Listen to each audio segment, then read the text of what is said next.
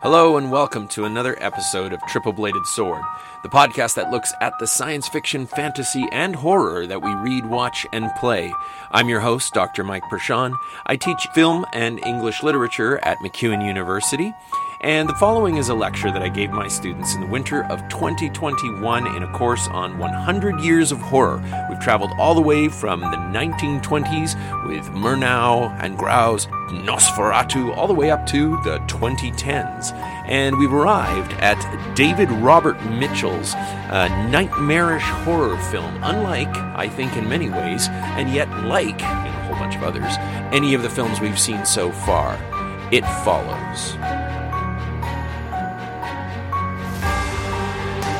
Earlier in the course, I had said that I found the 1970s a really difficult decade to decide on just one film, which is why we ended up doing two. I think it's one of the greatest decades for horror in the 100 years since Nosferatu.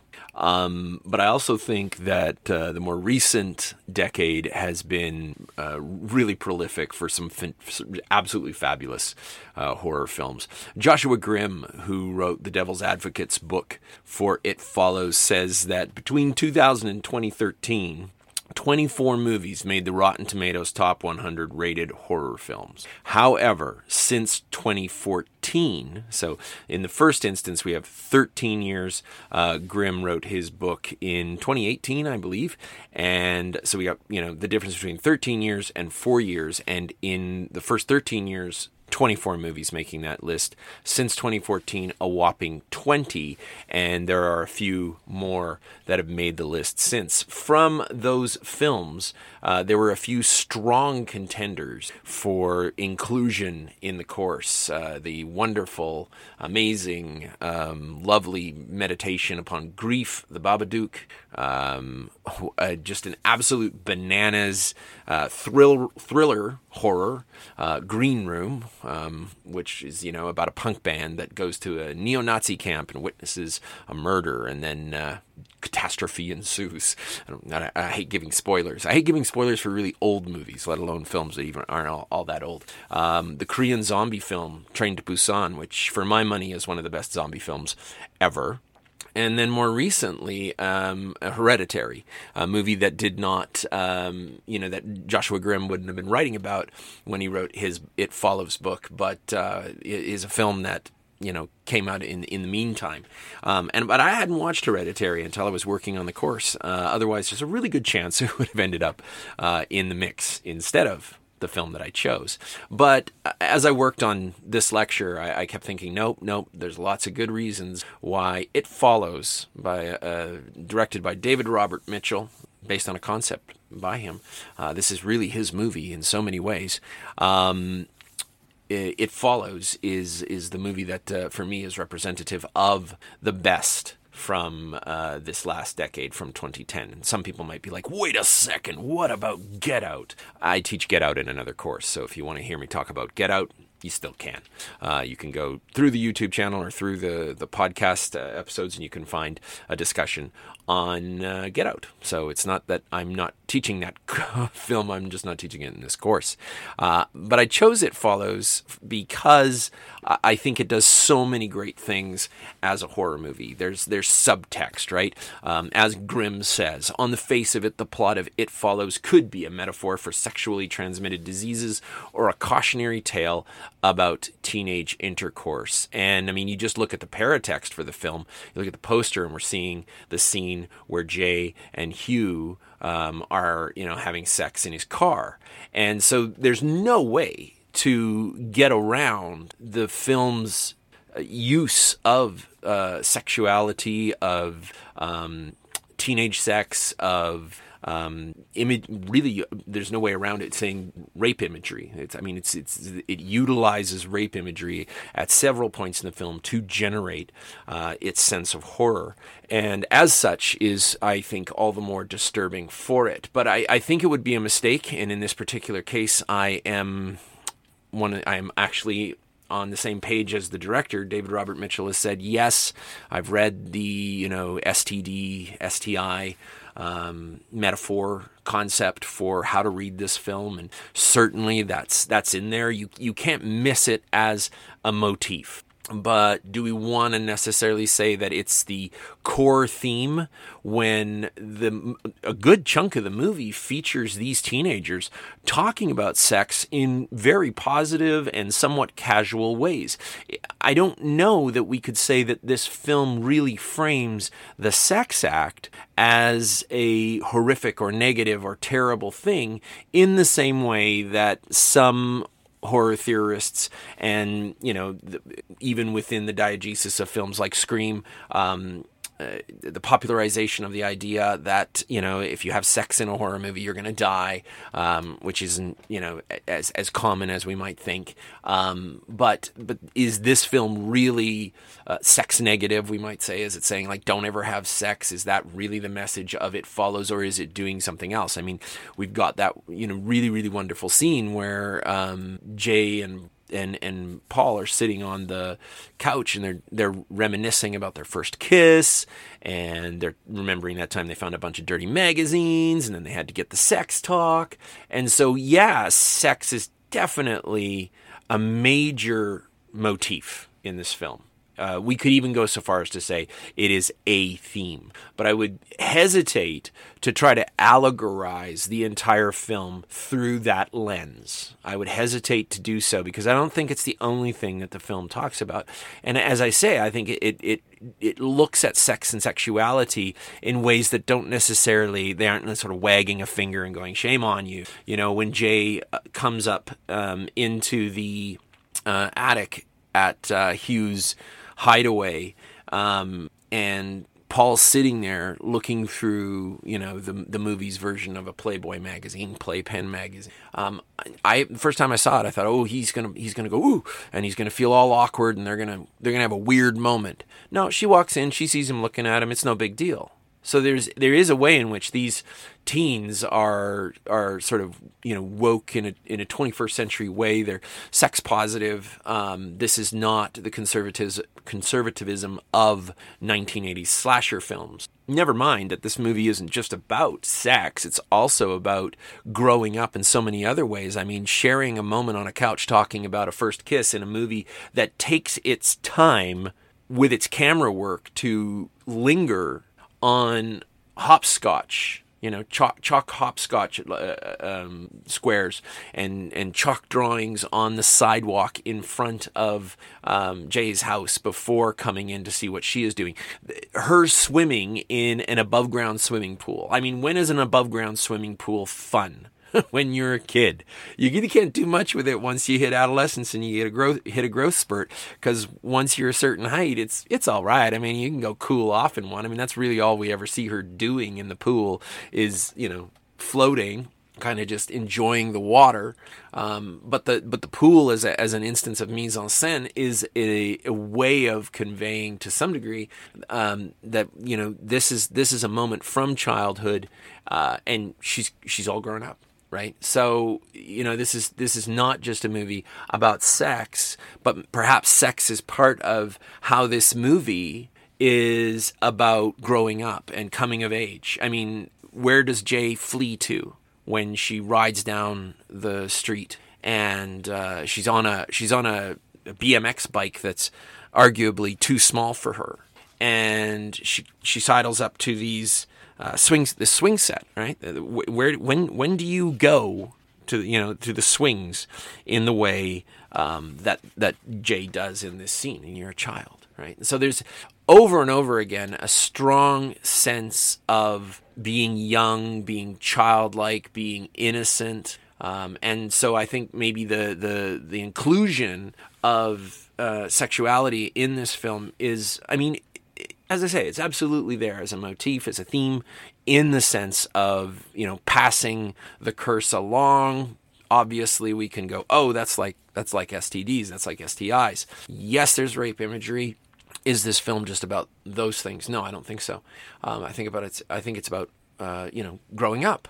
But in being about growing up, it's also potentially about growing old. I mean, Hugh's choice when Jay and he are playing this game of who would you trade lives with, and Hugh who's only 21, according to Jay, points at this little boy. Says he's got his whole life ahead of him. Why? Because Hugh knows his time is short. If he doesn't pass this along, then it, the entity, as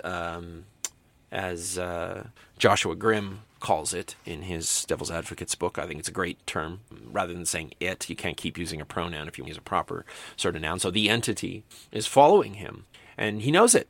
And so he feels his mortality. And once Jay has it, she sure feels her mortality. And again, we look to the mise-en-scène and wonder if this will support this. This is something that Joshua Grimm talks about quite a bit in his Devil's Advocates book, which I'm going to just stop for a moment here and just say I highly recommend. And I'm not going to address one of the things that I think Grimm talks about in his book that I think is really great, and it's a shift from final girl to a concept that he calls only girl. And I'm not going to say any more about that because I want you to buy Joshua Grimm's It Follows book. I don't get any kickbacks for that.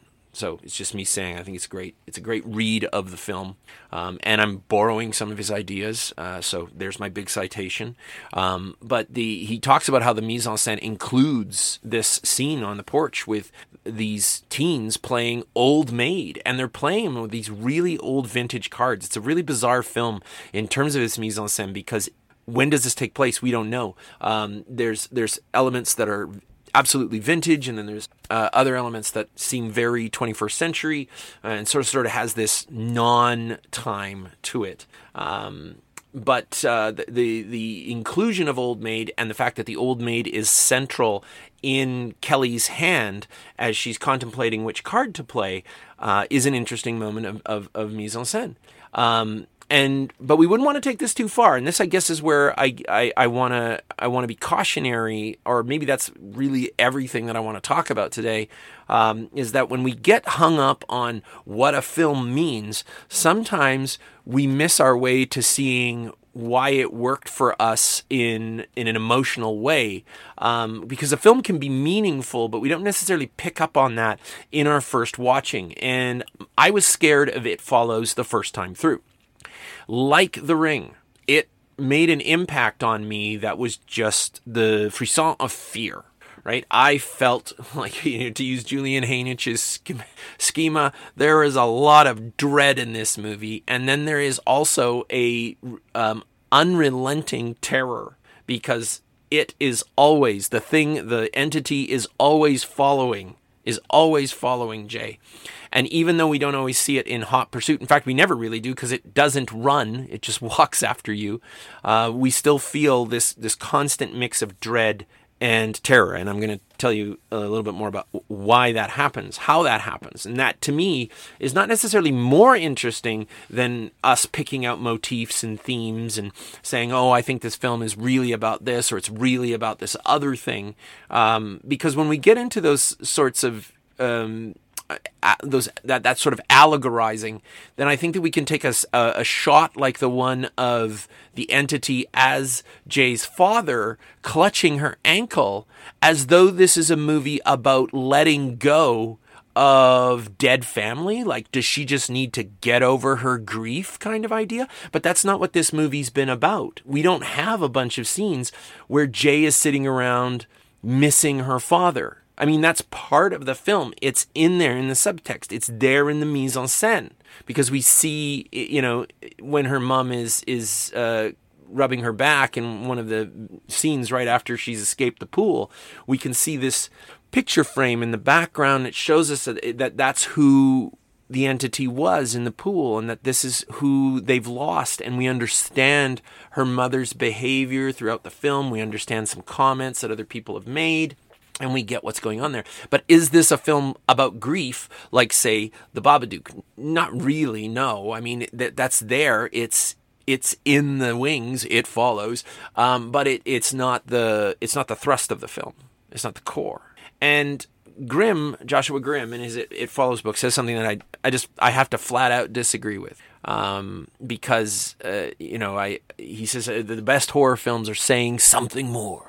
Something more. Be it complicated gender politics, nationwide policy decisions, reactions to a significant event, or simply exploring an issue that deserves more attention. The best horror films are saying something more. Well, let's jump back to the STD, rape, sexual stuff. And I will remind those of you who ever saw it of the film with Natasha Henstridge in it called Species. Not a great movie, and not really a great commentary on any of these issues necessarily. And I mean, it's not a terrible movie. It's kind of fun, but not great. Night of Something Strange, it's a B movie addressing these issues. And so I don't think we can say that just because we've included some deep philosophical or topical or whatever we want to say, mythological, literary allusions, that we can guarantee that we've made a good horror movie. You might have made a really meaningful film, but you haven't necessarily made a great horror movie. And this course has always, this is all about what makes this film scary. And, the way that it follows is scary is remarkable, because this film utilizes, and it's an incredibly low-budget movie, this film utilizes rack focus and a young soccer player to terrify you in one scene, right? Like they're all sitting around, and then somebody approaches in the background, and every time this happens, once we know what the rules of this movie are, that this entity will follow her and it will never stop, but it's not like the Terminator. It's not going to start running after you. It's just going to walk after you. It's just going to come very slowly. And what that means is that this film's cinematography alone is terrifying. And that, to me, is brilliant. That's brilliant filmmaking. It is using the medium at hand rather than saying, what would be a scary story?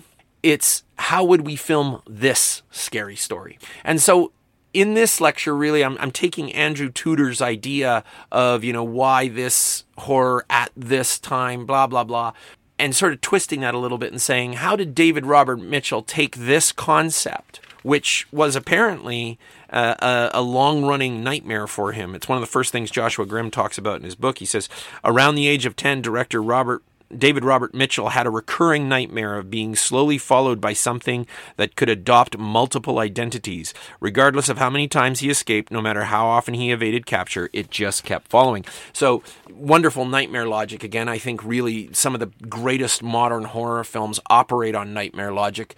If you've ever tried to relate a nightmare or a dream to somebody else, you're constantly saying, and then this happened, and I don't know why. I don't know why we were And there's that same kind of, when I say dream logic or nightmare logic, it's really no logic at all, because the concept here falls apart if we pick at it too much. It just doesn't. There are aspects of it that don't make sense, but you don't want to follow that down that rabbit hole, because is that really how we come to a horror movie as a sympathetic viewer? But David Robert Mitchell takes this concept of something following you everywhere and turning into other people, and instead of giving us CGI transformation sequences, let's face it, a really big budget version of this concept certainly could have been rendered in that way, like not prosthetic, because we don't do prosthetic that much anymore, unless it was Guillermo del Toro making the movie, in which case then maybe, but we don't get those crazy transformation sequences. In fact, the amount of digital effects in this film is very, very, very scant. Very scant. And when it's used to great effect. But most of the scares are generated by slow-moving cameras and focus. And that, to me, is remarkable, because it's really, in that way, is a very cinematic narrative. Is very cinematic. All we have to do is take a look, and I'm going to unpack a few things in this sequence at when the entity first reveals itself or not reveals itself, but Jay first sees it outside her college classroom. And I want to talk about this at the same time that I reference Thomas M. Sipos in conversation with Joshua Grimm. So Grimm basically says that he thinks that It Follows works off of several really common horror monster types, and Thomas M. Sipos, working with David Scull's breakdown of, like, these are the great sort of spaces or locations of horror, says that all of horror's unnatural threats fall under one of three categories: the supernatural, the monsters of nature and science, and the human psyche's dark side. And incidentally, that was one of the things that was in my head when I was choosing films for this course. I broke down, I was like, okay, how many supernatural films do I have? How many science monsters do I have? And how many sort of slasher human monsters do I have? And I tried to have a decent balance of all of them, because I didn't want to have, like, my bread and butter is supernatural horror, even though my favorite my favorite horror movie is The Thing, which is really a monster of nature and science because it's an alien. I would have skewed the course heavily in the direction of the supernatural if I hadn't broken it down in this way, using Skal and using Sipos. And then coming to Grimm, he's like, okay, this film uses... He basically says the same... He basically gets in a conversation with Sipos in a way where he's like, oh, well, this film uses all three of these. He doesn't say it in that way. He doesn't quote Sipos, but that's exactly what I thought of as soon as I read Grimm's words about this. So this revelation of the entity gives us a few nods to this, and we can see how the entity is all of the monsters. And that's another reason that I wanted to, once I decided, like, it's in the course, and then I read Grimm's book and I'm like, it's staying in the course because of this very thing, that it sort of acts as a bookend in some ways, that it's like this great amalgam of so many features of other horror movies that we've watched. But really, horror as a genre, it just does that, because unlike literature, real literature, there was a point at which modernist writers were trying everything they could to not engage with the conventions and even the language conventions, conventional language like collocations and cliches, trying to avoid all of those things to create utterly new works. And in some cases, when they were successful, they created narratives that were almost unreadable, because we rely on collocations and cliches, conventions, things that we've seen before, like horror cliches, and horror is ridiculously cliched. It's ridiculously conventional.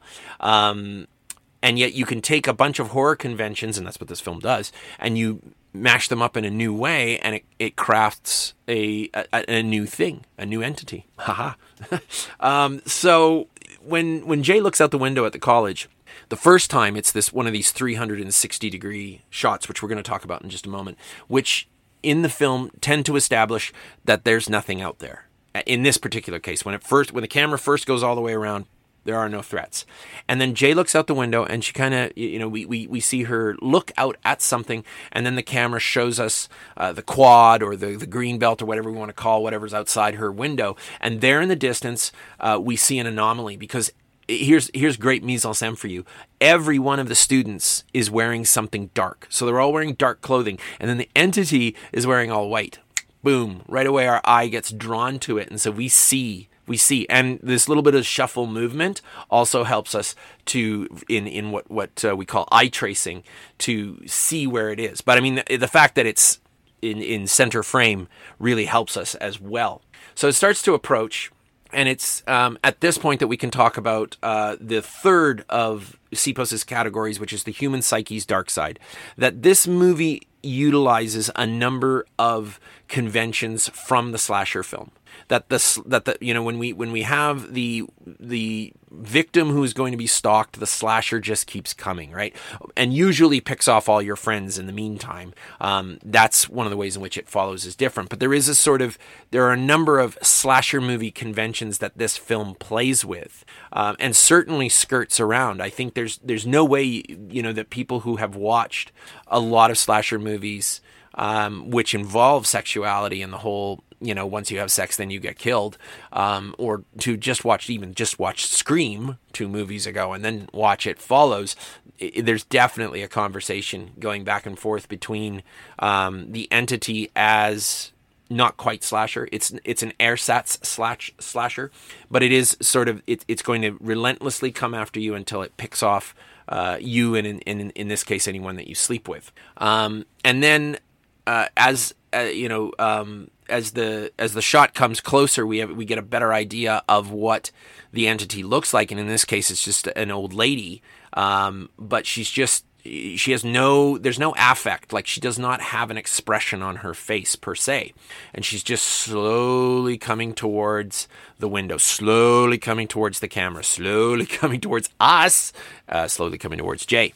And that slow shuffle, Joshua Grimm identifies as this film's heavy borrowing from zombie movies. So now the entity is not only has features that we would say are borrowed from slasher movies, but now we have the zombie as well. Slow moving. It's clever, like it can reason things out in a way that a zombie can't, but it's not, it's the classic Romero zombie. It comes very slowly, and the fact that it always manifests, speaking of Romero zombies, as the neighbors, as it were, it's going to be somebody right? Like sometimes it's strangers, sometimes it's just blending in. But most of there are a number of times in which it's going to look like someone you know. And so the monster here is not the utter cosmic horror of The Thing. It's not the demonic girl of either The Exorcist or The Ring. It's just it looks very human, but there's no affect, and it's just slowly coming towards you. So, zombie, a little bit of Romero's zombie clicking around here, and that's the monsters of nature and science, because ultimately Romero's zombies were creatures of nature and science, not the supernatural. But the entity also has aspects of the supernatural, if for no other reason than we probably are feeling a really, really strong resonance from The Ring, that this is a curse that you can pass along, and you don't even have to have access to a video machine. You just need to get it on. And so there's that supernatural aspect of it. I mean, somebody could say, well, maybe it's something that's in the bloodstream or something like that, but the film doesn't play with it in this way. No one ever goes to see a mad scientist or any kind of a scientist to find out, why this is happening. It just does. It just happens. And we also see this in the way that in the scene when Jay has left class, she's out in the halls, and the entity comes around the corner and walks between these two women, and Jay says hello, and the young women say hello in return in a sort of bemused kind of, hi, what's your thing? What's your deal? We realize that they can't see the entity, that only Jay can, and it has that element of the supernatural to it. I mean, just the amount of disbelief on the part of Jay's friends, initially and then ongoing with Greg, demonstrates that it has that sort of aspect of the supernatural. And so, but what I think this all rolls down to is, what is it? And we don't know. And the film is never going to tell us. And I think that's one of the great things about It Follows, that we never learn what it is. We don't even really know what its weaknesses are. By the end of the film, we're not even sure if it's dead. And so that combination of all those monstrous elements, I think, really brings us something fabulously new. But it's born out of the conventions of the very genre that it's operating within. And it's one of the reasons that I love Grimm's book so much. He deals at length, various points with the questions surrounding the film's use of motifs, sexual motifs. But he doesn't go, okay, well, now we're gonna rest in there, and we're gonna just deal with that in some sort of psychoanalytic way. He goes, no, wait a second, there are other things we need to pay attention to really understand how this film scares us. Because I think a really meaningful film can haunt us, to be sure. But there are movies that haunt me that aren't horror movies, right? Like when I see a movie about genocide, like Hotel Rwanda, it haunts me. Movies like Blood Diamond haunt me. Their meaning haunts me. And a film like It Follows, with its surplus of meaning, that haunts me a little bit too. And I just realized, in saying surplus of meaning, I had sort of a flashback to working with Bride of Frankenstein so many, many moons ago now. And remembering, what I'm going to have to get the citation here, what Alberto Manguel says about that. about Bride of Frankenstein. He said that it had a surplus of meaning, and it was in search of a certain significance. But you might remember that we said, okay, well, yeah, this film deals with all of these things, but is it just about any one of those? Or is it utilizing those to enrich its overall experience? And I think It Follows is one of those movies that does that same sort of thing. But what scares us? Like, meaning can haunt us, but meaning, in my estimation, rarely really scares us. It's what David Robert Mitchell and his crew do with film that scares us ultimately. These 360-degree shots, one of the first shot of the film is a 360-degree shot. The prologue of the film, by the way. Oh, and let's remember, how many times have we had prologues this semester? How many films? Go back through it. Scream, The Ring, The Thing, right? Exorcist. A lot of these movies have prologues. Ultimately, I think even we could say that Night of the Living Dead sort of has a prologue to it. A lot of these movies have these setup prologues, modern horror films in particular. It's not all horror films have prologues, but a lot of horror films do. And it tends to set up how bad things are going to get, and you can have somebody get killed, and then you can have someone trying to solve their murder, or you can just establish for the audience just how monstrous whatever it is. And I think that's mostly the purpose of this particular prologue. Interestingly, like a good overture, this prologue also sets up a number of the film techniques that the movie is going to employ throughout to keep us on the edge of our seats, to keep us in a tension position of dread and terror, with the odd moment of cinematic shock. The film opens as this 360-degree shot, pans to the right, and we see a young woman come running out of the house dressed in nightwear, some sort of sleepwear. It's like shorts and a top, and she's got high heels on. And it's such a jarring image. Let me say, what do you think was the deal with the high heels? I think it's totally David Robert Mitchell going, what would be weird? What would feel odd is if she was wearing high heels. Because if she comes running out of that house in normal shorts, like sweat shorts and some runners, we don't have that same sense of what the hell is going on here. This opening absolutely has... And it's not just the music. I mean, the music is brilliant. Disaster Pieces music for this, that tick, tick, tick, tick, tick, tick thing going on. But visually, the inclusion of the high heels and the sort of satin sleepwear really... It goes, what's happened? Is someone chasing her? Because it looks like someone is, but we can't see anyone.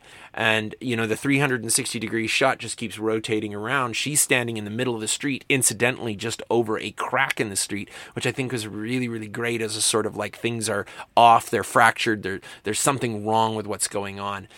Just by her position in the frame, that is really solid blocking. And there's too much that's utterly careful about this film for me to think that that's completely incidental. And then the shot continues to pan around in the same direction as she runs down the street. A neighbor has said, "Are you okay?" "Yeah, no, I'm fine." Because what is she going to say? "No, there's an invisible entity following me, and if it catches me, it's going to kill me." We're not even 100% sure that this young woman knows what will happen to her. We don't have enough of her story. This is just a nightmarish prologue to everything that will follow. She runs along. She goes up to the house. Her dad says, "Hey, what's going on? Can we talk?" She goes inside. She stays inside for a little while, and the camera doesn't move. It just lets us sit out on the street. And then she comes running back out. She gets in the car, starts the car, drives away. This use of 360-degree pans is something that Joshua Grimm also talks about in his book. A number of people have talked about this. Many, many critics, people on the DVD commentary, it's like a critics roundtable, talk about this. The use of the 360-degree pan, which is something that most horror films don't use. Horror films use a number of other film techniques, but showing everybody everything usually isn't scary, because you don't want your audience to be able to see where the monster is. The trouble with the entity in It Follows is that we never know if we're looking at the monster or not. So another great use of this is a little later in the film when Greg and Jay go to Hugh's old school to try to track him down. And the camera is looking outside at the, the bike racks and this couple kissing. And then it comes inside. So the camera's inside the school as it continues its pan to the right again.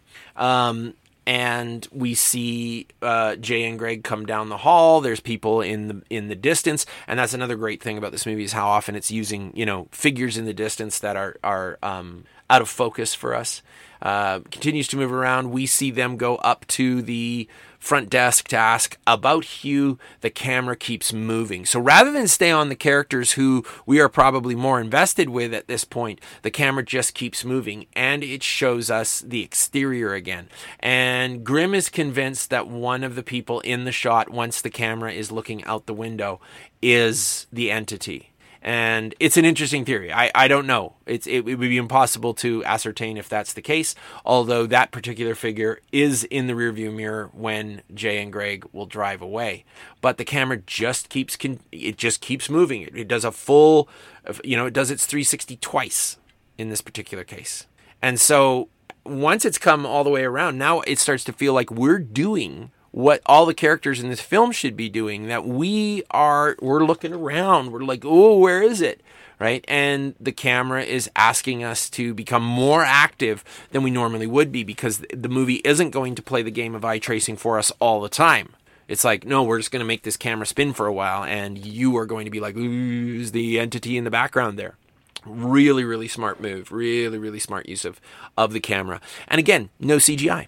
Just put the camera on a tripod and go around. And then coming back to our prologue, our young lady in her high heels driving away, looking over her shoulder, right? She's in the vehicle and she looks over her shoulder. And so this is where we're really, really sure, something is pursuing, but we don't know its nature at this point. So it's an utter mystery, but here's a camera shot that this movie could, sort of claim as an Olympic event. Looking over your shoulder and realizing, wondering if it's there or realizing that it is. Like when Hugh and Jay are in the theater and Hugh goes, that girl in the yellow dress. And Jay says, I don't see a girl in the yellow dress. And we realize, ooh. And we don't know enough at this point, but we're like, good. It's kind of like that. Something's wrong. Something's off. And then he wants to leave the theater, right? Jay herself in the college when the old lady is the entity as old lady is coming after her, looking over your shoulder. That's what this just over and over again. So this prologue sets up a number of film moves, shots, positions, approaches that this movie's going to use over and over and over again, like the wide shot. Horror movies love to be in real close, and there is a lot of close up in this film. But there are also a number of really huge wide shots, beautiful wide shots too. Really well filmed. This is a beautifully filmed movie. The shot of the woman on the beach here in the prologue is fantastic because she's front lit by what appears to be the headlights of the car, although that is definitely boosted by some other lights. And then she's backlit. There's a light right behind her that makes her glow just a little bit so that our eye can pick her out against the darkness of the lake behind her. But it's great big wide shot, and wide shots become a little terrifying later in the film. They generate dread because at any moment somebody could come into the frame, just out of frame. You'd be like, ooh, peek in, and you're like, there, oh no, run, So those wide shots, and in some ways the wide shot establishes that they're okay, but in other cases the wide shot just establishes, that we don't know what's going to walk into the shot, like when Jay is first in the wheelchair and then Hugh comes into the shot. And it's a bizarre moment in the film because I assumed anyway, Hugh is somebody terrible. I was utterly confused at this point in the movie because Hugh's walking around in the background of this big wide shot. And even once it comes in for a medium wide shot, he's still just walking around in the background. If he's a villain, shouldn't he be... I mean, he is a villain. There's no way around it. But if he is the villain, if he is the problem, then what's he doing back there? So it's this great use of the camera throughout the film to establish these things, but these beautiful wide shots that show us the ruination of these areas around Detroit where the film was shot, the sort of squalor of these locations, underscoring, emphasizing, I think, some of those, that these very locations become motifs of that idea of the film potentially being about growing old and our mortality. Right, that we get old and destitute and things fall apart. Right, the space that they face off with the entity with at the very end of the film. I mean, the first time that we see it in this great wide shot. And so the movie sets these techniques up very early on, and then also the moment when the young woman looks towards her car and doesn't see a thing. She is horrified. The camera changes position and we're looking and going, where is it? Where is it? Where is it? Where is it? Where is it? And we don't see it. And then the very next shot, her dead on the beach with her leg wrenched into this awful position. This one moment, I think, of sort of really intensely direct horror that the film engages to set up, what could happen. So that later on, I think the 1-2 of that, not being able to see the entity and then seeing what the entity can do, sets up the scene on the beach when they're out at Greg's lake house. And they're all sitting around, and the camera makes sure that we know where everybody is. It's like, okay, there's Jay, and it gives us enough of the background. And that's one of the other things about this is that we rarely are so close to the subject that we can't see out to the margins, because we as the audience need to do that. The movie generates dread by doing that. And so, but once we see where they are, we establish, oh, no entity. Okay, that's good. And then cut over to Kelly, Jay's sister, and no entity there. She's fine. Okay, good. Let's take a look at Greg. No entity in the background. Fine. Let's cut back to Jay. Oh, hey, look, there's Yara in the background. She's coming to the beach too. But, the way she's walking, we're probably like, no, that's Yara. And then David Robert Mitchell does this wonderful, wonderful move where he cuts back to Paul, because there's an earlier shot of Paul. And we see Paul in the foreground, and who do we see in the background paddling around in a dinghy or a little flotation device? Yara. And right then, the audience knows. They're like, oh no, that's not Yara that's walking out of, walking up behind Jay. That's the entity. Such a great scene. And again, you just think about the simplicity of this.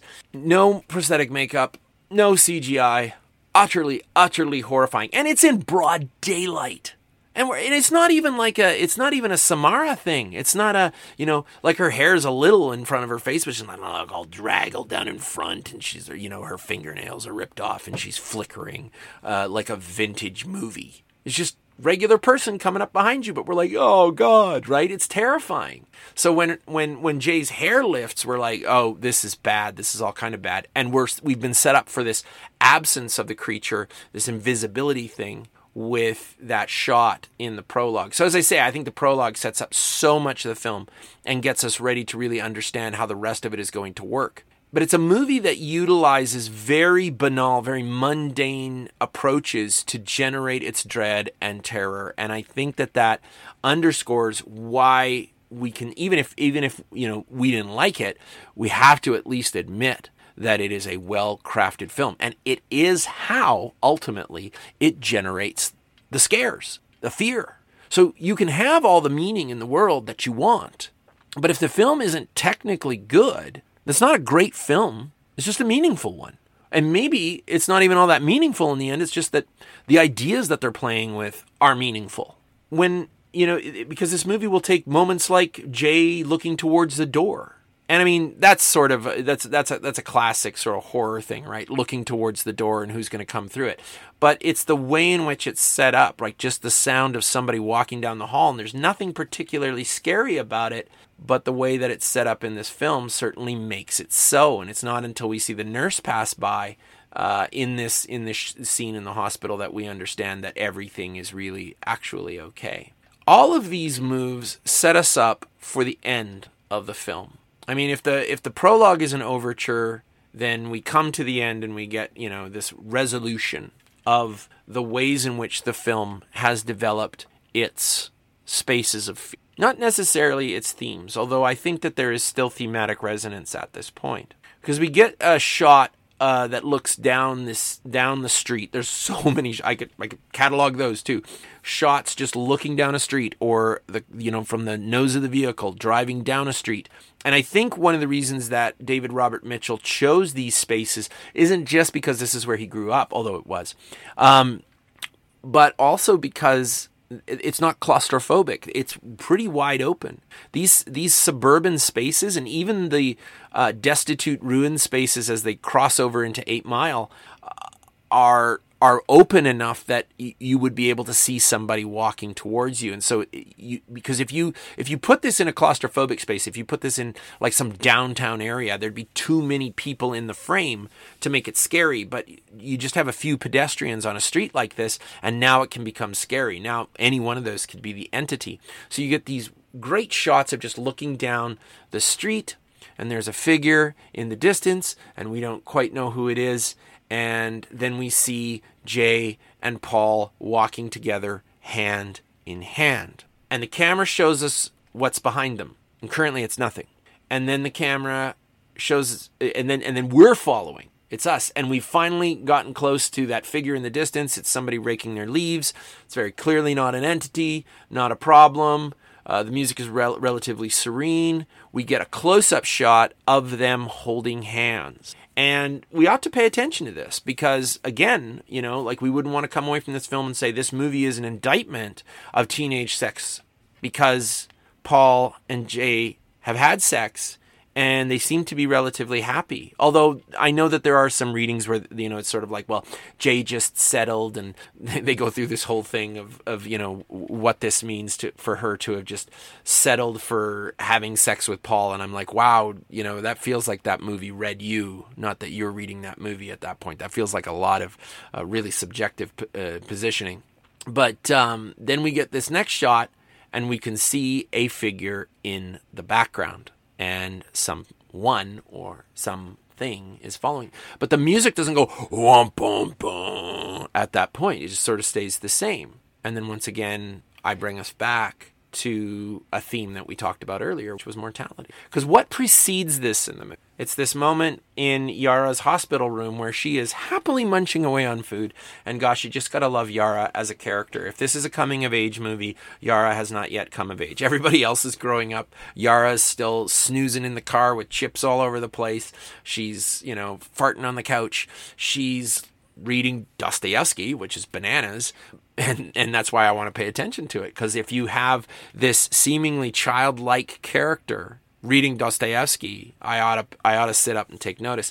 And the passage that she reads from Dostoevsky is about not knowing when your time will come, but that once it happens, you will no longer be you, that you will have lost yourself. It will be over. And so there is a reading of this film that doesn't just, it doesn't say, well, the entity is some form of curse, this STD sort of concept, but rather that the entity is perhaps emblematic of our mortality, of the very thing that we go through life with it stalking us, the one, the great certainties about life, death, and taxes.